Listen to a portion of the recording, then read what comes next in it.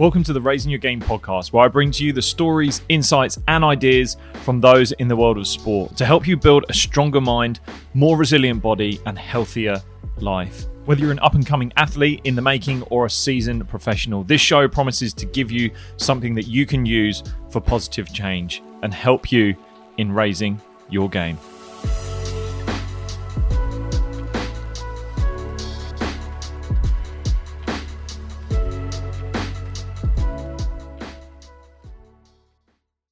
This episode is brought to you by Sport Yogi, the app for athletes to build the connection between body and mind.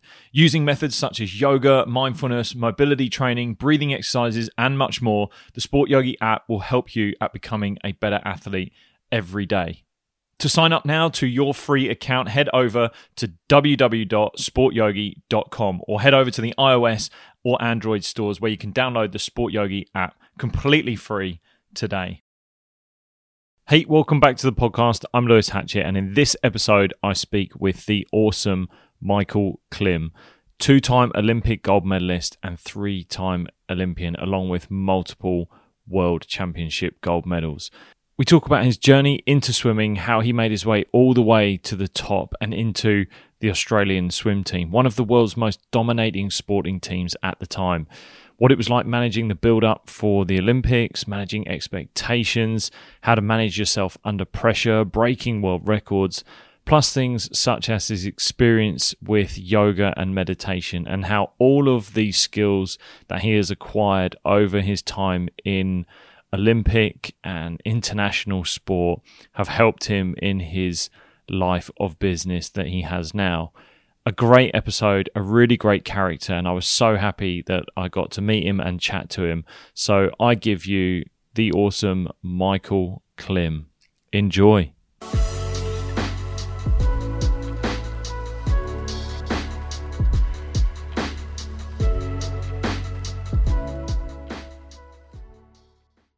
Michael, thank you so much for coming on. We were just having a chat about lockdown, actually. We're talking about both of us going through different quarantine processes. You've gone through yours. I've gone through mine here in the UK. Have you been actually getting, once you got out of quarantine, how's life been and how's things over in Australia for you?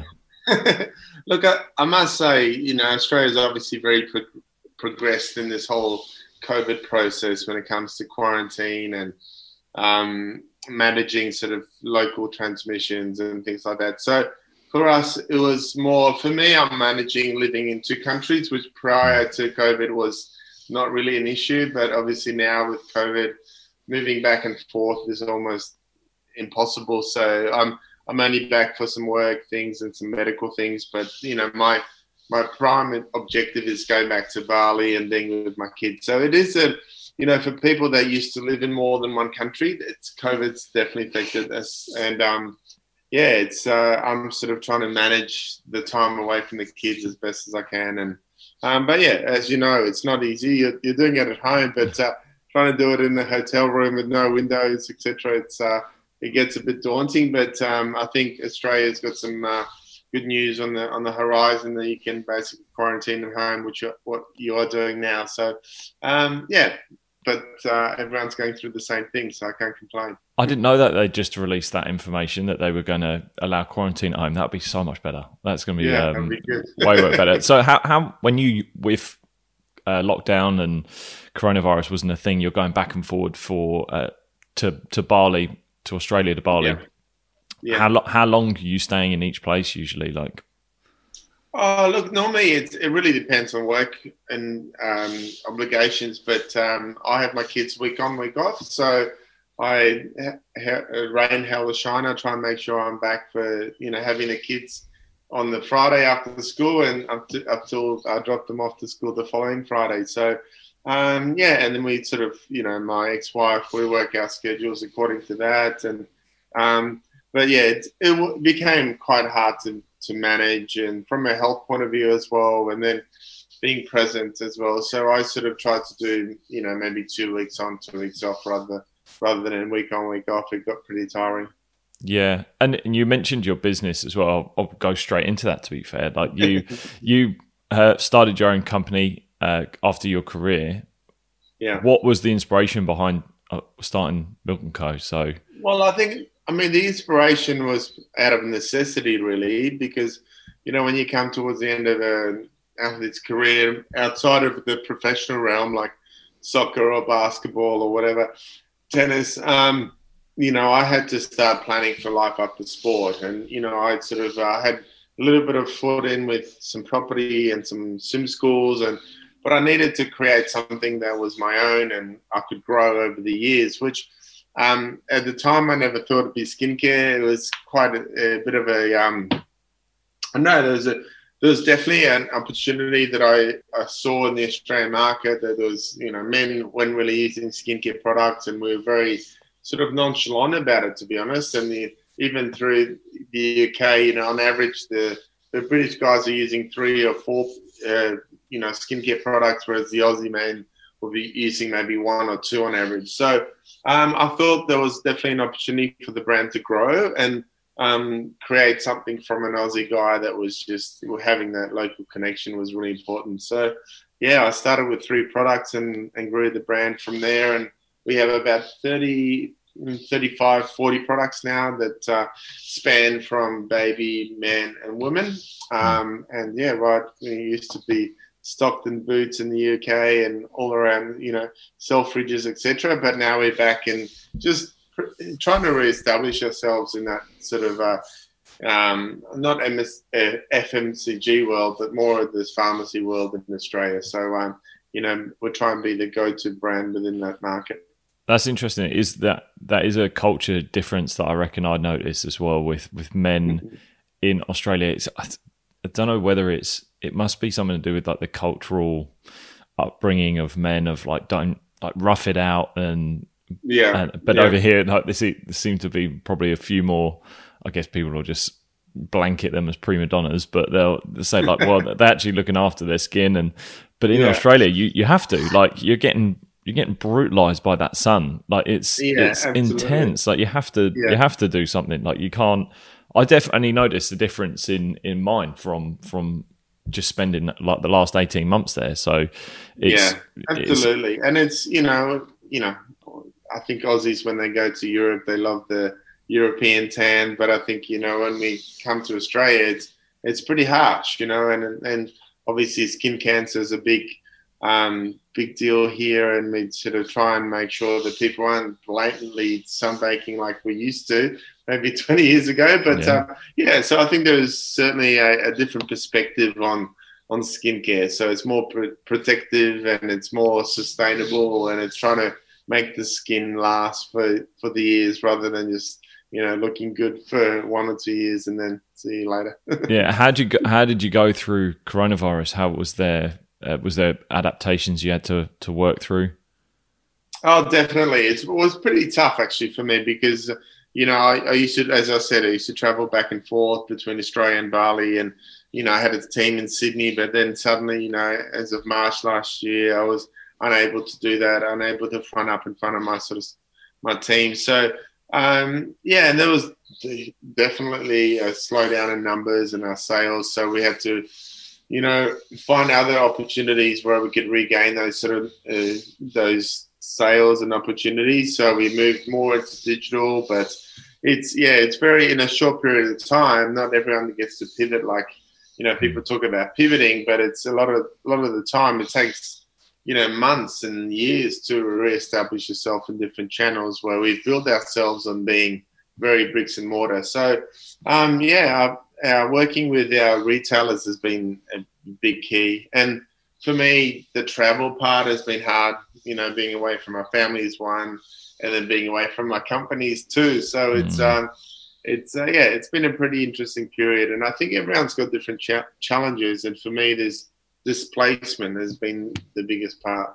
Yeah, what do you think you've learned the most out of it, this whole sort of coronavirus experience with being a business owner, having your kids away as well? Yeah, look, I've definitely learned to prioritize things better, and I think I used to do a lot of things for the sake of just ticking the box rather than being productive. And I think it made me probably in more of a personal level, realize what I want to do long term, rather than, I was kind of running this wheel for many years, and sales and etc. But like from a longevity point of view, I realized that I want to, look after the brand and look after the people that are involved in it, rather than necessarily knocking on 100 doors every month. So, it's been a pretty interesting year, because I think everyone's realized what their objectives are, Yeah, like so many different challenges. It's been, and coming back to England, it's seeing how people have done it over here. It's just walking out in the streets and seeing the shops that are now getting to open after a year of being shut. I just can't imagine that sort of stress, even though the government over here have done it in a slightly different way to Australia. But madness. I mean, we'll get on to swimming. Like, one of the things that I didn't realize this year was, the first thing I found out was that swimming's the most popular sport in Australia. That it's the most active one. It's a number one Olympic sport. And I think, it's very much cultural. We had an amazing sort of team back in 56 and the Melbourne Olympics, and it definitely stayed within, many generations. So the Murray Rose, the John Conrads, the Dawn Frasers, and so it's been in part of our heritage for so long. So I think Australians, you almost expect some success in the pool, and it's sometimes most of the time we do tend to bat above our average. But I think that the world of sport in general has changed so much that you've got Eastern European countries, and you've got the Brits are doing so well this year at the trials, and so I think they're definitely, even though we're the number one Olympic sport, I think that's the domination, unfortunately, is over. Yeah, it's just kind of, you just can't get away from the footy on TV and like cricket that are just big sports in the country. But you then look at the amount of people that, if you just go down to the local beach, you've got your surf lifesaving, you've got people that are doing your triathlons, your Ironmans, and just doing recreational swimming. There is a lot of people in the water. Like, there's just... It's just like I said, it's a part of culture. It's like, friends of mine have got new kids, and they're at that age where you send them straight away to surf lifesaving, because you kind of need to know how to swim in Australia. It's like almost a need to know thing.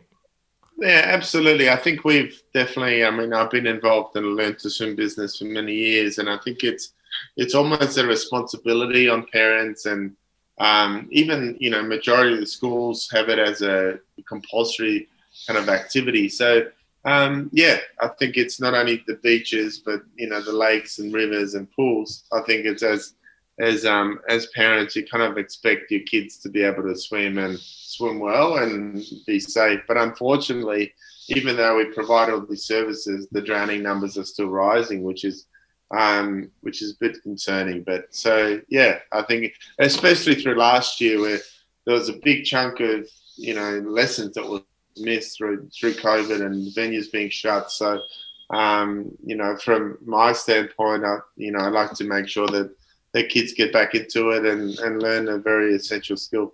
Why would that be that the drownings are going up? Well, it's last year, obviously, with COVID, there was, I guess, majority of the kids missed out on their water safety and learned to swim kind of exposure. Right. And, then I guess the country was reopened, and the drownings do happen like accidents, and it's very unfortunate, but they can most of the time be prevented. So from making sure that parents are attentive, not on their phones, have the right safety, et cetera, et cetera. So unfortunately it's continued to rise. So I think it's definitely on the front objective of many sort of, not only just governments locally, but throughout Australia, to make sure those numbers come down. Yeah. So you ended up swimming for Australia, but you're learning to swim. I read or heard that you had learned in India, and you were born in Poland. Yeah. How did that all happen? It's pretty, it's not normal, I guess. But so my parents were involved I'm Polish. I was born in Poland. My dad worked for the Polish consulate. And when I was about just over one, he got a station in Bombay in India. So we moved there for about 4.5, 5 years. And I guess I learned to swim around the same time I learned to walk. So, the climate was obviously very conducive for that. And mum and dad, or mainly dad, would drop us off at the pool in the morning and pick us up, 8 hours later when he was done. But I think it's funny how history repeats itself, because I'm almost going through a very similar sort of upbringing with my kids, that they're involved in they go to a place called Finns in Bali, and it's very colonial and expat kind of focused. And my kids have been exposed to a very sort of similar upbringing that I have. Yeah. So, and you speak Polish? I speak Polish at home. I lived in Germany for a couple of years, so I speak a bit of German, and then went to Canada and ended up in Australia. But so I think that sort of transient upbringing served me well, especially when I was competing. I like the fact that I was able to adapt to languages and cultures and people, and then going through being slightly a different kid in high school. I think in the long term served me well. So how old were you when you went to Australia and you moved over there?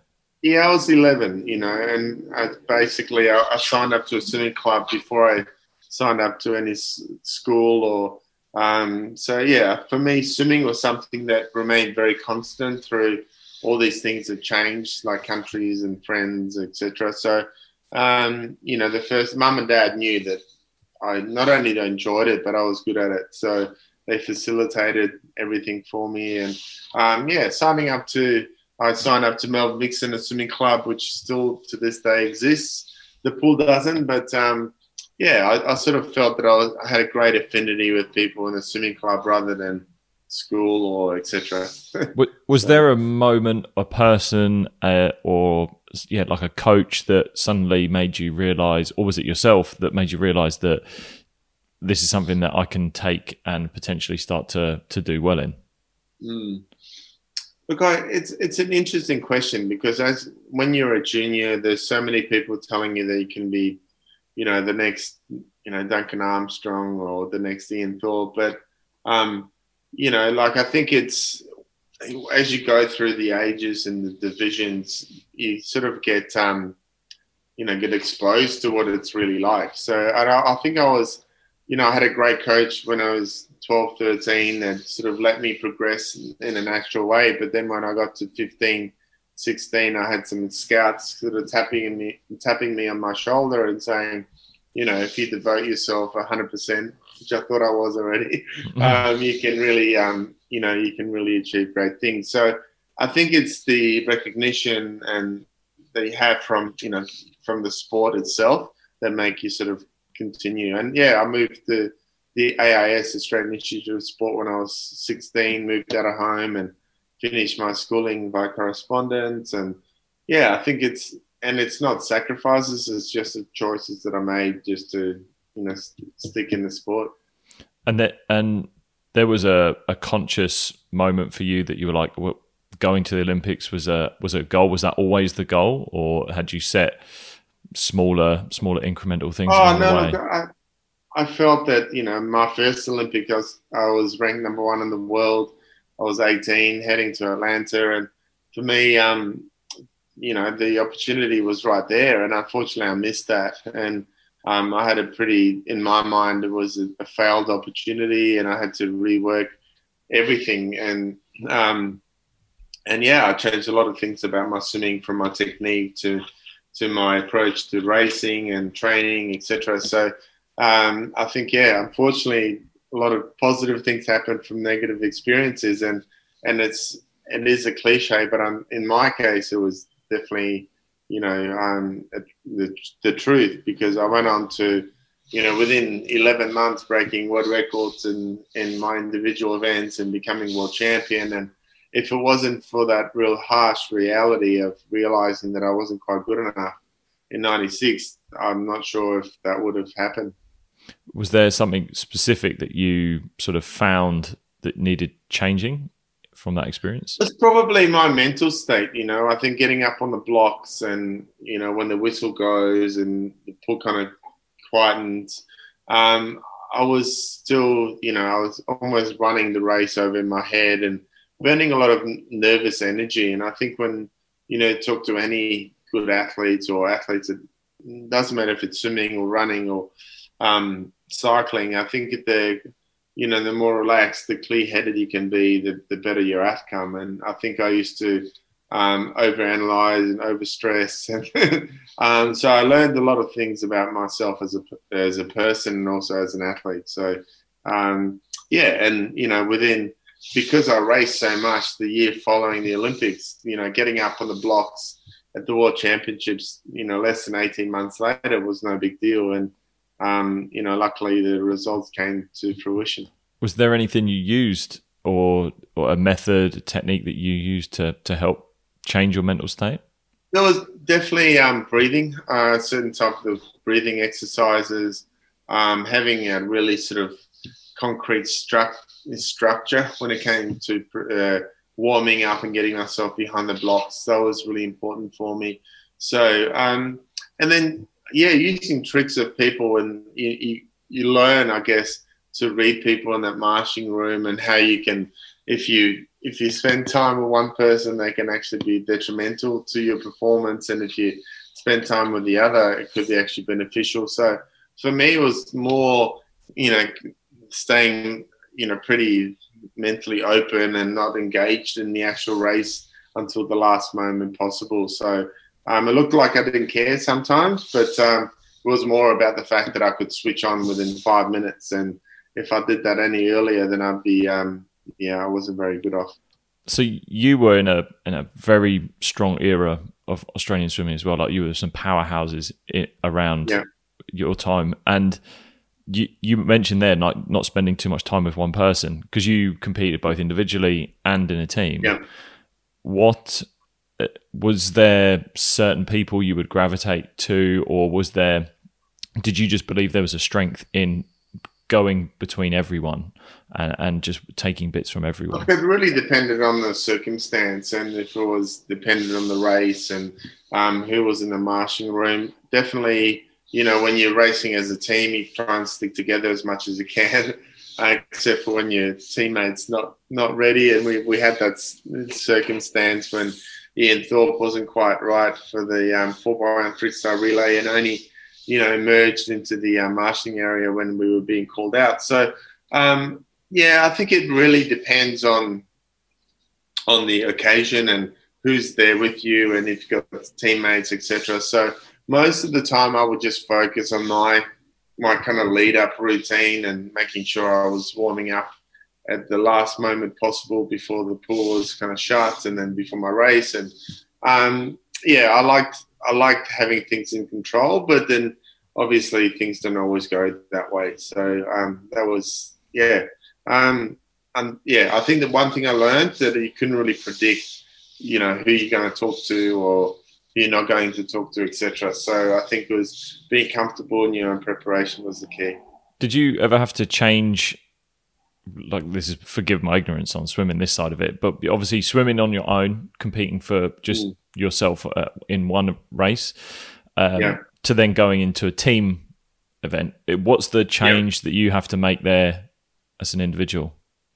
Yeah, it's interesting because for me, all my best splits and times were done in team environments, and I feel that, I don't know, I think I used to over-focus when it came to individual performances, and I think that focus was kind of diluted a little bit amongst my teammates, and I was just focused on the actual race itself rather than outcomes and etc. And I think my ability to swim on an automatic kind of setting was able to come out. So, I think that little bit of extra focus and stress, which could potentially be a centimetre every stroke or maybe even less, can add up to being half a metre at the end.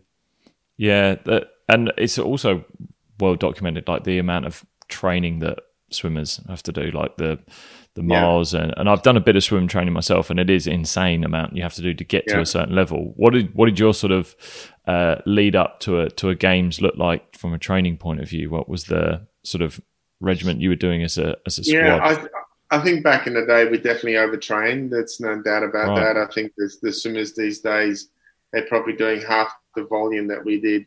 They're probably much more sophisticated when it comes to dry land training. And, if you're racing for 48 seconds, it doesn't make sense that you're training for, 20 odd hours in the pool a week. So I think there's been a big transformation in terms of what is actually beneficial and how much time you need to spend in the pool. And so also with injury prevention and also, like mindfulness as well. So I think, the swimmers in the last sort of 4 to 5 years, even longer, have found a bit of a sweet spot, trying to stay positive and upbeat and fresh, and rather than always breaking your body down and trying to rebuild in every preparation. So it's been, I think that's the way forward. Was there a lot of burnout when you were? Absolutely. I think the burnout occurred. The people that didn't burn out not generally did really well, and they either won medals or, succeeded. So I think it was almost survival of the fittest back when I was swimming, and the ones that couldn't manage the training and couldn't manage the intensity generally didn't do well, but the ones that survived the training pool would, do okay in the racing scenario. So yeah, I think it probably wasn't, now looking back at it, wasn't the smartest approach. And, now I feel that the programs are very bespoke to each individual athlete, I should say. And, that way you can get the best out of everybody. Is that, would there be something that you reckon you would have done differently now, if you knew what you knew now, I guess? Interesting. I think I got to a stage in my career when I felt I used all the resources that were available to me, and I enjoyed going overseas. I used to go to Bath, to the university there, and swim in the UK a lot. Swim in Cyprus with the Dutch guys. Used to go and swim all around the world. And I think when I, first felt that I was going to retire, I sort of just buckled down at home and just trained on my own. Whereas I think what gave me a lot of pleasure and opened my mind, it's kind of like a bit of creative process. It's swimming with people from different nations and different squads. So if anything, I would have probably exposed myself to that a little bit more towards the end of my career. Yeah. And I'd seen on your Instagram that you had gone into things like mindfulness and yoga, and you tried them out. And Bali, I don't think you can run away from it in Bali. Yeah. Have you implemented those things in your career or out of your career now? Definitely out of my career now. And I think it's something that became more prevalent for me once I finished sport, and I tried to keep up this kind of lifestyle where it was not only damaging on my body, but my state of mind, and I wasn't really all that present with all these different aspects that I wanted to be. And I think I've realized that, I think in my mind, we're very privileged that we have so many things provided for us. The stage is pretty much set, and we had to turn up in the morning, turn up in the afternoon, and do our job. But I think when in everyday living, I think we all have much greater stresses from family, professional stress, personal stress, etc. So once I was exposed to that, I tried to kind of design a lifestyle that was suited for me personally, and I think everyone can do that. And for me, I knew that I needed to be near the water, I needed to be out near the open, and get fresh air, and be present for my kids, and be a good partner as well. So it was only past retirement that I learned these lessons, and it's taken me many years to try and create this lifestyle that is sustainable, but also beneficial for everybody. Do you think you'd have benefited more as an athlete because it's very easy to get caught up in just being fully immersed in your sport and just thinking about the next race, the next training session. Do you feel you would have benefited if you'd had that ability to be present outside of your sport and almost compartmentalize your life a little bit better? Yeah, look, I don't think so, because I was, I made the comeback for London, and, at that stage I already had the skincare brand going, and I had 2 kids and a third one on the way, and I managed to get back to the level that I was at when I first retired. So I didn't think, I proved to myself that it's definitely doable. I think there's definitely some sacrifices that need to be made when you're racing in that elite level. So no, certainly don't have any regrets, and I learned a lot throughout the process, but now certainly no regrets. You talked about the sacrifices you had to make. What do you feel is like the biggest sacrifice that you have to make when you're at that level? I don't really like the word sacrifice, because we get a choice.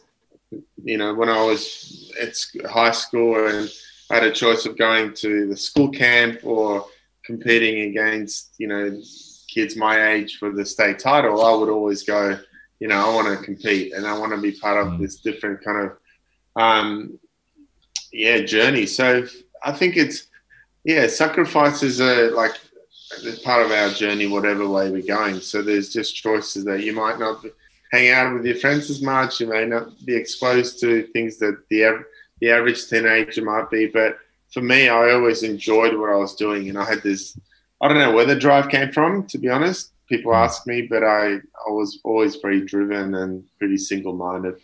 Yeah, and you said you'd go into events where you were the favourite as well. Like there's expectation that comes with that. There's loads of there's probably a load of people talking about how well you can do. How did you manage that expectation? How did it feel for you? Yeah, look, I think initially for me, I would always almost get my mental edge by overtraining. And it's, physically I was only 6'3", and, I wasn't as gifted as, the Alexander Popovs and some of the other guys that were on the circuit at the time. But I felt that I was always very well prepared. I don't think in 13 years on the Australian swim team, I might have missed 2 sessions, and that was, either through injury or just pure fatigue. So, I think that was my edge, knowing that I could stand on the blocks, and I prepared myself better than the next guy. But yeah, it's a very hard one to find whatever that edge is, within each swimmer. And you'd held multiple world records as well eventually. So did you have a goal to do that? Did it get to a point where I'm going to go in the water and I feel confident that this is going to be a world record time? It was always that's the mental kind of approach that I wanted to create at the end of 96 after that disappointment in Atlanta. And even though I didn't do it every single time, by mid 97 and then towards the latter days of 97, I was able to, actually be competing or swimming, to break world records. And, luckily or fortunately, I was able to break the world record in 100 butterfly, where I was training for the 200 freestyle for years and years. So I think it just proves that it's more about how you approach the process rather than, what the outcome is, because I never thought that I'd be a world record holder in butterfly. Yeah, that kind of nice to hear, like that it's the process of just allowing it to happen and just see if that's where you get, and rather than getting in the water and just gunning it and thinking, right, I'm going to get a world record. What experience do you think you had that had a negative impact on you? But if it hadn't happened, you wouldn't be where you were now. Well, I think for me, definitely that 96 experience of, feeling like I was completely out of my depth, like coming to the pool on the day of the 200 freestyle and not being able to find my coach, my team, I just felt so, like overawed by the occasion, and that was the biggest learning curve for me. And it's almost, and I had to put myself in that situation more and more to overcome it. And it didn't, as I said, it didn't take very long, but that was the biggest learning curve, in a sense that I realized that I need to be in this situation more to deal with these kind of emotions and, learn the sounds and whatever it is. So, I mean, some people walk out on pool deck for the first international meet and they're not fazed by anything. But for me, even, coming to the warm-up pool and seeing hundreds of swimmers in each lane, and, I started to sort of lose my composure. And that's what I learned, that I needed to find a way. And that was through structure and training really well and competing a lot. So there's definitely a method behind my madness, but that's the thing that turned me around really quickly. Did you find a way that you could simulate that sort of pressure, that sort of feel and that intensity that you were feeling at some point, or just train and then get to the next experience and try and put it into practice? It's very hard to simulate, the experience of standing on the blocks at Olympic Games. So it's almost, you have to try and, it's like a rehearsal in your mind. Even if in the corporate space, if you're about to do a presentation, or even if it's on the track, it's trying to replay that. That's why you see athletes having that same routine, like Rafael Nadal with the drink bottles, etc. Yeah. I think it's almost like we try and create ourselves like to be little robots, and but obviously we're not, and some things get to us more than others. But that's obviously the objective. And it's obviously been a really tough time for athletes at the moment that are going through getting into Tokyo. What do you sort of predict from a swimming point of view, maybe an Australian swimming point of view, for Tokyo? Yeah, it's been really fascinating to follow, actually, because I think the swimmers overall have been exposed to the pools a lot less in the last 18 months, and they've probably done a lot less in water training, and everyone's been in the same boat, and they've obviously had their own nations to kind of help them navigate through everything. But one thing that was so refreshing to see is that how fast everyone is swimming already. Like, I think the US trials haven't happened, but they've had some lead up races, and the Dressels, the Ledeckis are swimming really well. Even in the UK, you had the national trials just recently, and Adam Peaty's on fire, and you've got all these guys that are already swimming so well. And we always question how do these guys continue getting better, especially with this preparation of 18 months where they've had limited time in the pool. So I think it's a learning curve for everybody, that maybe we don't need to be in the pool as much, and we need to change our training. And so I think those guys that are natural kind of swimmers, and it comes easily to them, will do really well. I actually never thought of that this games could have an impact on how athletes train if they actually get the same amount of if they still start beating times, beating world records, and the games is almost not different. I never really thought of that. Never really thought that they would look back and go, well, we don't.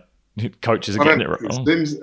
70 Ks, and like the likes of Adam Peaty and whatever. I think they can, they're focusing more on quality rather than quantity, and seeing the guys, thinking outside the square and in their backyard and doing chin-ups on the garage door with buckets of water between the legs. I think that being innovative like that has been really refreshing to see.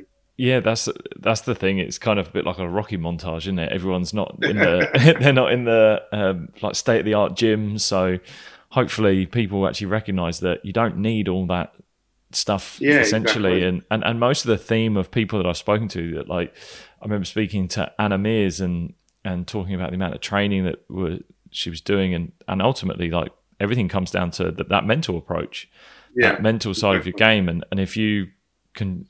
There's obviously been times where that people had a lot of space and can dwell on so much, but if they can get that right, and then the training is sort of, you get the the bits you need done, you're still going to be as good an athlete as you possibly could be. Yeah, exactly. I mean, I was very fortunate to learn from so many good swimmers that I wouldn't say necessarily naturally talented, but they knew what their body required to swim fast. And the likes of Gary Hall Jr. and you have many others that didn't need to swim as much as others. And I think, and then it comes, that's, I think athletes' intelligence where, you know your body so well that you don't waste any kind of movement, really. Yeah, it's like I say, it's going to be a real interesting period. Look, I don't want to keep you much longer. You've been awesome. I think the last thing I want to ask is there a book, a person, a documentary that you have found along the way that gave you, whether it was motivation or changed something in you, gave you inspiration?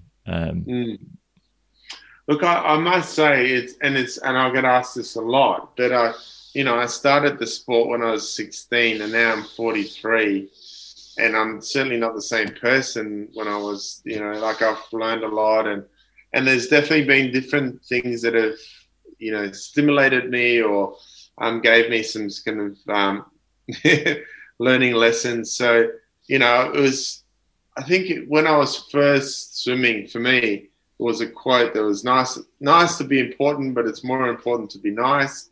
And it's my coach always said, like, this is when I was 12, and he said, you might be a great swimmer one day, but remember this. And then, when I retired, I think that, there's some things as an athlete, I've been able to give back to the sport and, teach kids how to swim, etc. So there isn't a specific person or a book or anything. I think it's my life kind of journey that I've been able to, even within myself, I know that there's some things that excite me and stimulate me, right? Whereas, maybe 20 years ago, that was certainly not the case. So, I think as we grow as a person and those things, I don't have a thing, there's my Bible that I stick to, so it changes all the time. Yeah, it's nice to be important, but it's important to be nice. That's really, really good. And it's so true. Like people after, like having gone through my professional cricket career and I just always recognise, and I think when I speak to any athlete, that just say like, you're the person you are and will never or will change and grow, but like it's important to be a nice person throughout that whole journey, because the sporting career has a finite end, and then after that, who are you after that? That's the important part. And I think that's I think a lot of people forget that I think our professional career will come to an end, and there's people have great memories, and you want to. I think as athletes, we put a really good impression in terms of a corporate space, and we can, I think our commitment to work and dedication, etc., can open a lot of doors. But I think if you believe that being an athlete is the end all, then I think you're going to be found short. Yeah. Look, Michael, thank you so much for coming on. You've been awesome. Where's the best place for people to get a hold of you if they want to find you? Really simple. I've got a couple sort of interests at the moment, but if you follow me on Instagram, it's Michael Klim 1, and then I've got the swim schools called Klim Swim, very easy to remember. Klimswim.com. But just send me a message on Instagram and I'll be in touch. Awesome, mate. Thank you so much for doing this. This has been, been amazing. Thanks, Lewis. Thanks for listening to the Raising Your Game podcast. You can find out more at lewishatchett.com or head to Instagram at lewishatchett, or even head over to YouTube. If you've found this podcast useful, then please do feel free to leave a review on Apple Podcasts. Simply head to Apple Podcasts, find the show, scroll all the way to the bottom, leave your review, and it really does help. Anyway, I will see you next time.